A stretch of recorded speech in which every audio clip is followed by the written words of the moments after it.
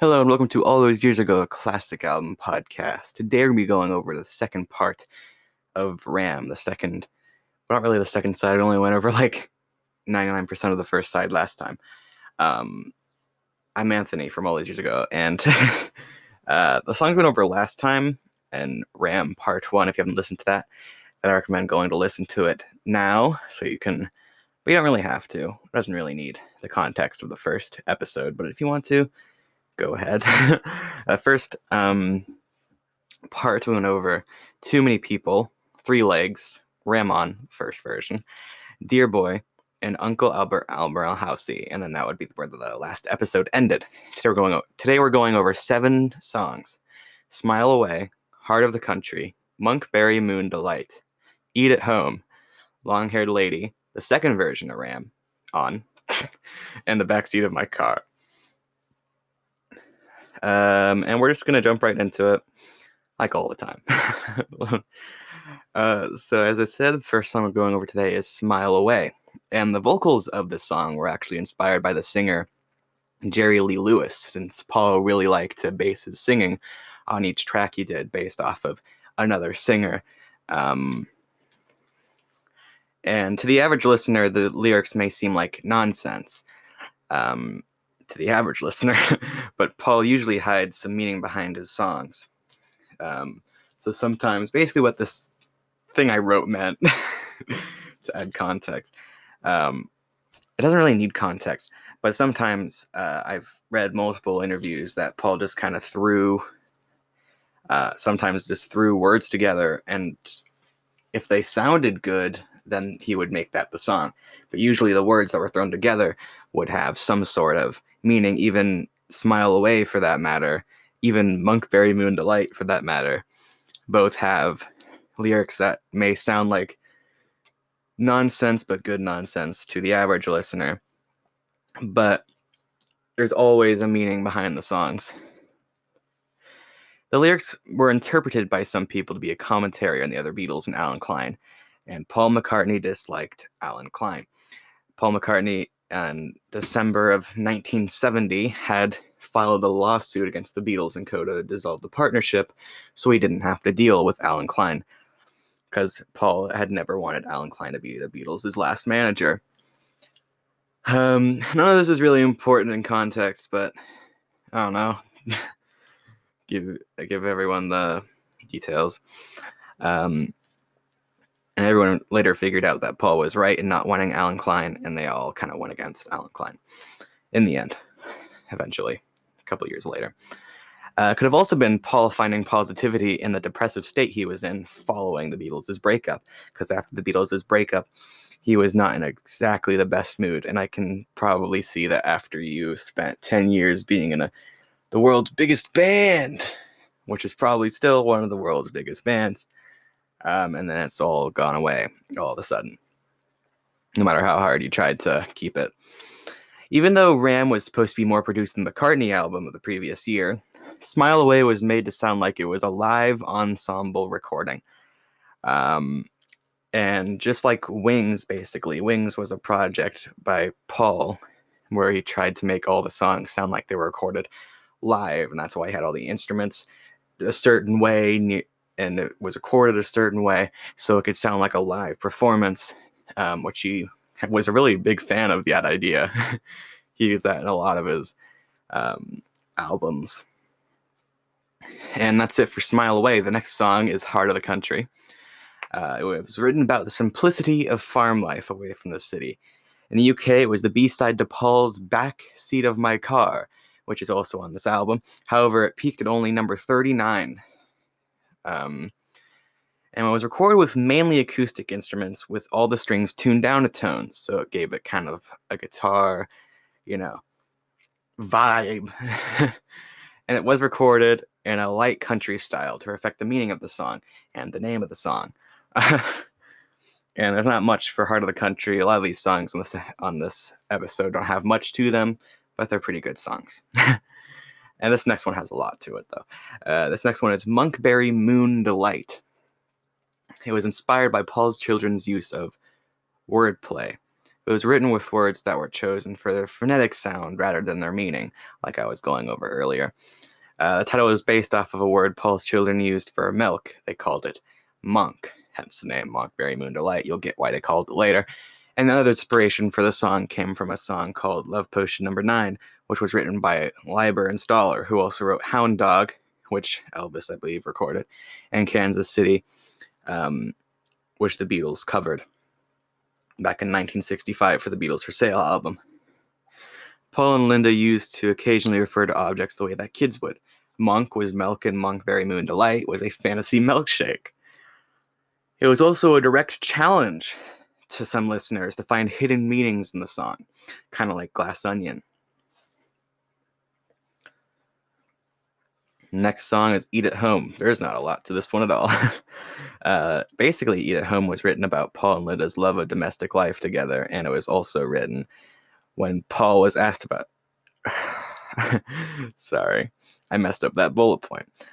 It was just written about Paul and Linda's love of domestic life together, and when Paul was asked about this song in 1975, he said it was a plea for home cooking, which is why it's called Eat at Home.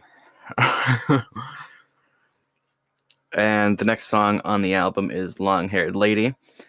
At a total run of about 6 minutes, it is the longest song on Ram. When Paul was first played the song in the studio, an engineer recalled him crying, mainly because it was the first time he had harmonized with someone other than, like, you know, a man. It was a woman this time, and it was the first time he had ever harmonized with his wife, even. Pieced together from 2 separate song fragments. Now, are written by Paul. Paul has done the sort of song fragmenting, thrown them together, different songs, put in one good song thing. If Paul had a bunch of just songs lying around, he'd throw them together. Some examples of this are Abbey Road's You Never Give Me Your Money, which is 3 song fragments that were stitched together. Early on this album, Admiral Housey, Uncle Albert was 12, I believe, and A Day in the Life was 2. But that was both Paul and Lennon doing that. And that's it for that one. I'm zooming through these. And next one is the second iteration of Ram On the album. And it's another example of Paul reintroducing song ideas and themes in the same album. He also did this on Abbey Road in 1969. And the best thing about this song is that it's musically based off of the first song. It was made to sound like the first song. It could be a reprise, but it's not labeled as one. And the last song on the album is The Backseat of My Car, which was first written around the time of January 14th, 1969. Paul had played an early version of it on the piano for Let It Be. And this recorded version you can find on the new Disney Plus Get Back one documentary. It's a documentary? I think it's a documentary. A special honor. It was a special honor or homage to the teenage dreams sung about in American acts of the time. He referred to it as the ultimate teenager song. Paul had added harmonies in the style of the Beach Boys, kind of like he did in 1968's Back in the USSR. And John had again interpreted it as an attack at him and Yoko. However, it wasn't. It was, stuff about the teenage dream. The ultimate teenager song. That's it for this album. I just zoom through these, do I? My God. Okay. So yeah, that was Ram. So that was Ram. That was Ram. As always, I'll be back in 2 weeks. I think I'm doing another Beatles solo project. Might do All Things Must Pass, but I don't know yet. That's a long one. It's going to be 3-episode journey.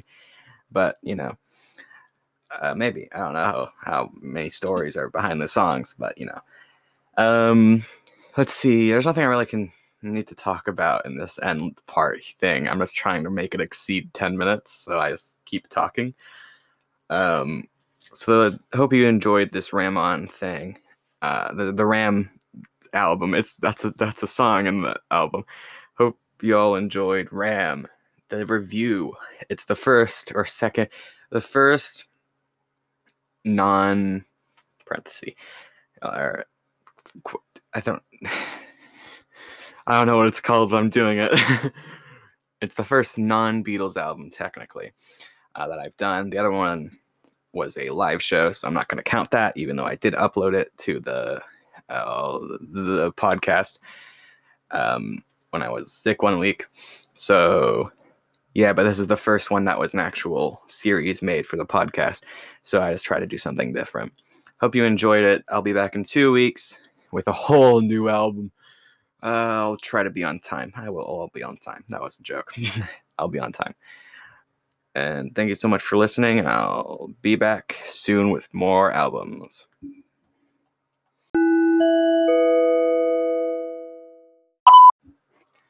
Hey, it's me again. Are you a fan of comedy? I figured this is a place I can promote other podcasts, so this is the end of the podcast. The podcast already ended, but this is the post show. You can stay. Are you a fan of Are you a fan of comedy? Do you like comedy podcasts? And in fact, do you like podcasts? Well, if you like podcasts, I mean, you're listening to one, but you might not like podcasts, but you might just like the things they talk about. But if you're a fan of comedy, it's not really comedy. It's just like we do funny things. But if you like funny things and you like to laugh and you like to, I have Real Knee Slapper podcasts for you. I have actually 2 other ones that I do. If you like this podcast enough to go check them out, I recommend you do. They should be wherever you're listening right now. So if you want to go into your little search bar and be like, type it in, that's all right. You can do that. I'll wait. But if it's not there, well, I didn't tell you the names yet. The names of the podcast. One of them is called 5 Friends. That one's where me and, well, it's not really 5 people. Sometimes there's been a couple of times where there's been 5 people, but that's a rare occurrence. That will probably never happen again. But don't get your hopes down. Usually me and a couple of my friends just kind of mess around for an hour and just talk, say funny things, answer internet's worst or best questions. Take my word for it. They're bad. And you can listen to that wherever. I'm pretty sure I put it everywhere. You can find it on Audible, I'm pretty sure. And yeah, I just want to listen to me and a group of friends, or just a group of friends, have some real good chats for an hour. Every Friday, you can check out 5 Friends, a bunch of funny teenagers, wherever you're listening, on all your podcatchers. The next podcast I want to talk to you about is one I do with my sister. It's called Siblings. And if you can't find it, the name, it's not sibling. I don't know what to call it, like a surname for the podcast.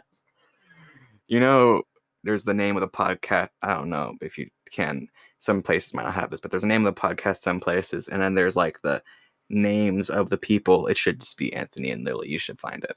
But I do it with my sister. Siblings! Exclamation point! Exclamation point is important. It gets you there.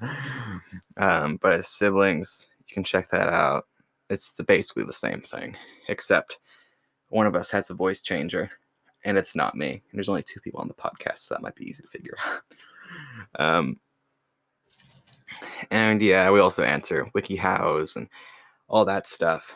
And that's every Saturday that we possibly can. So yeah, that's it. Yeah, check them out on all your podcatchers today.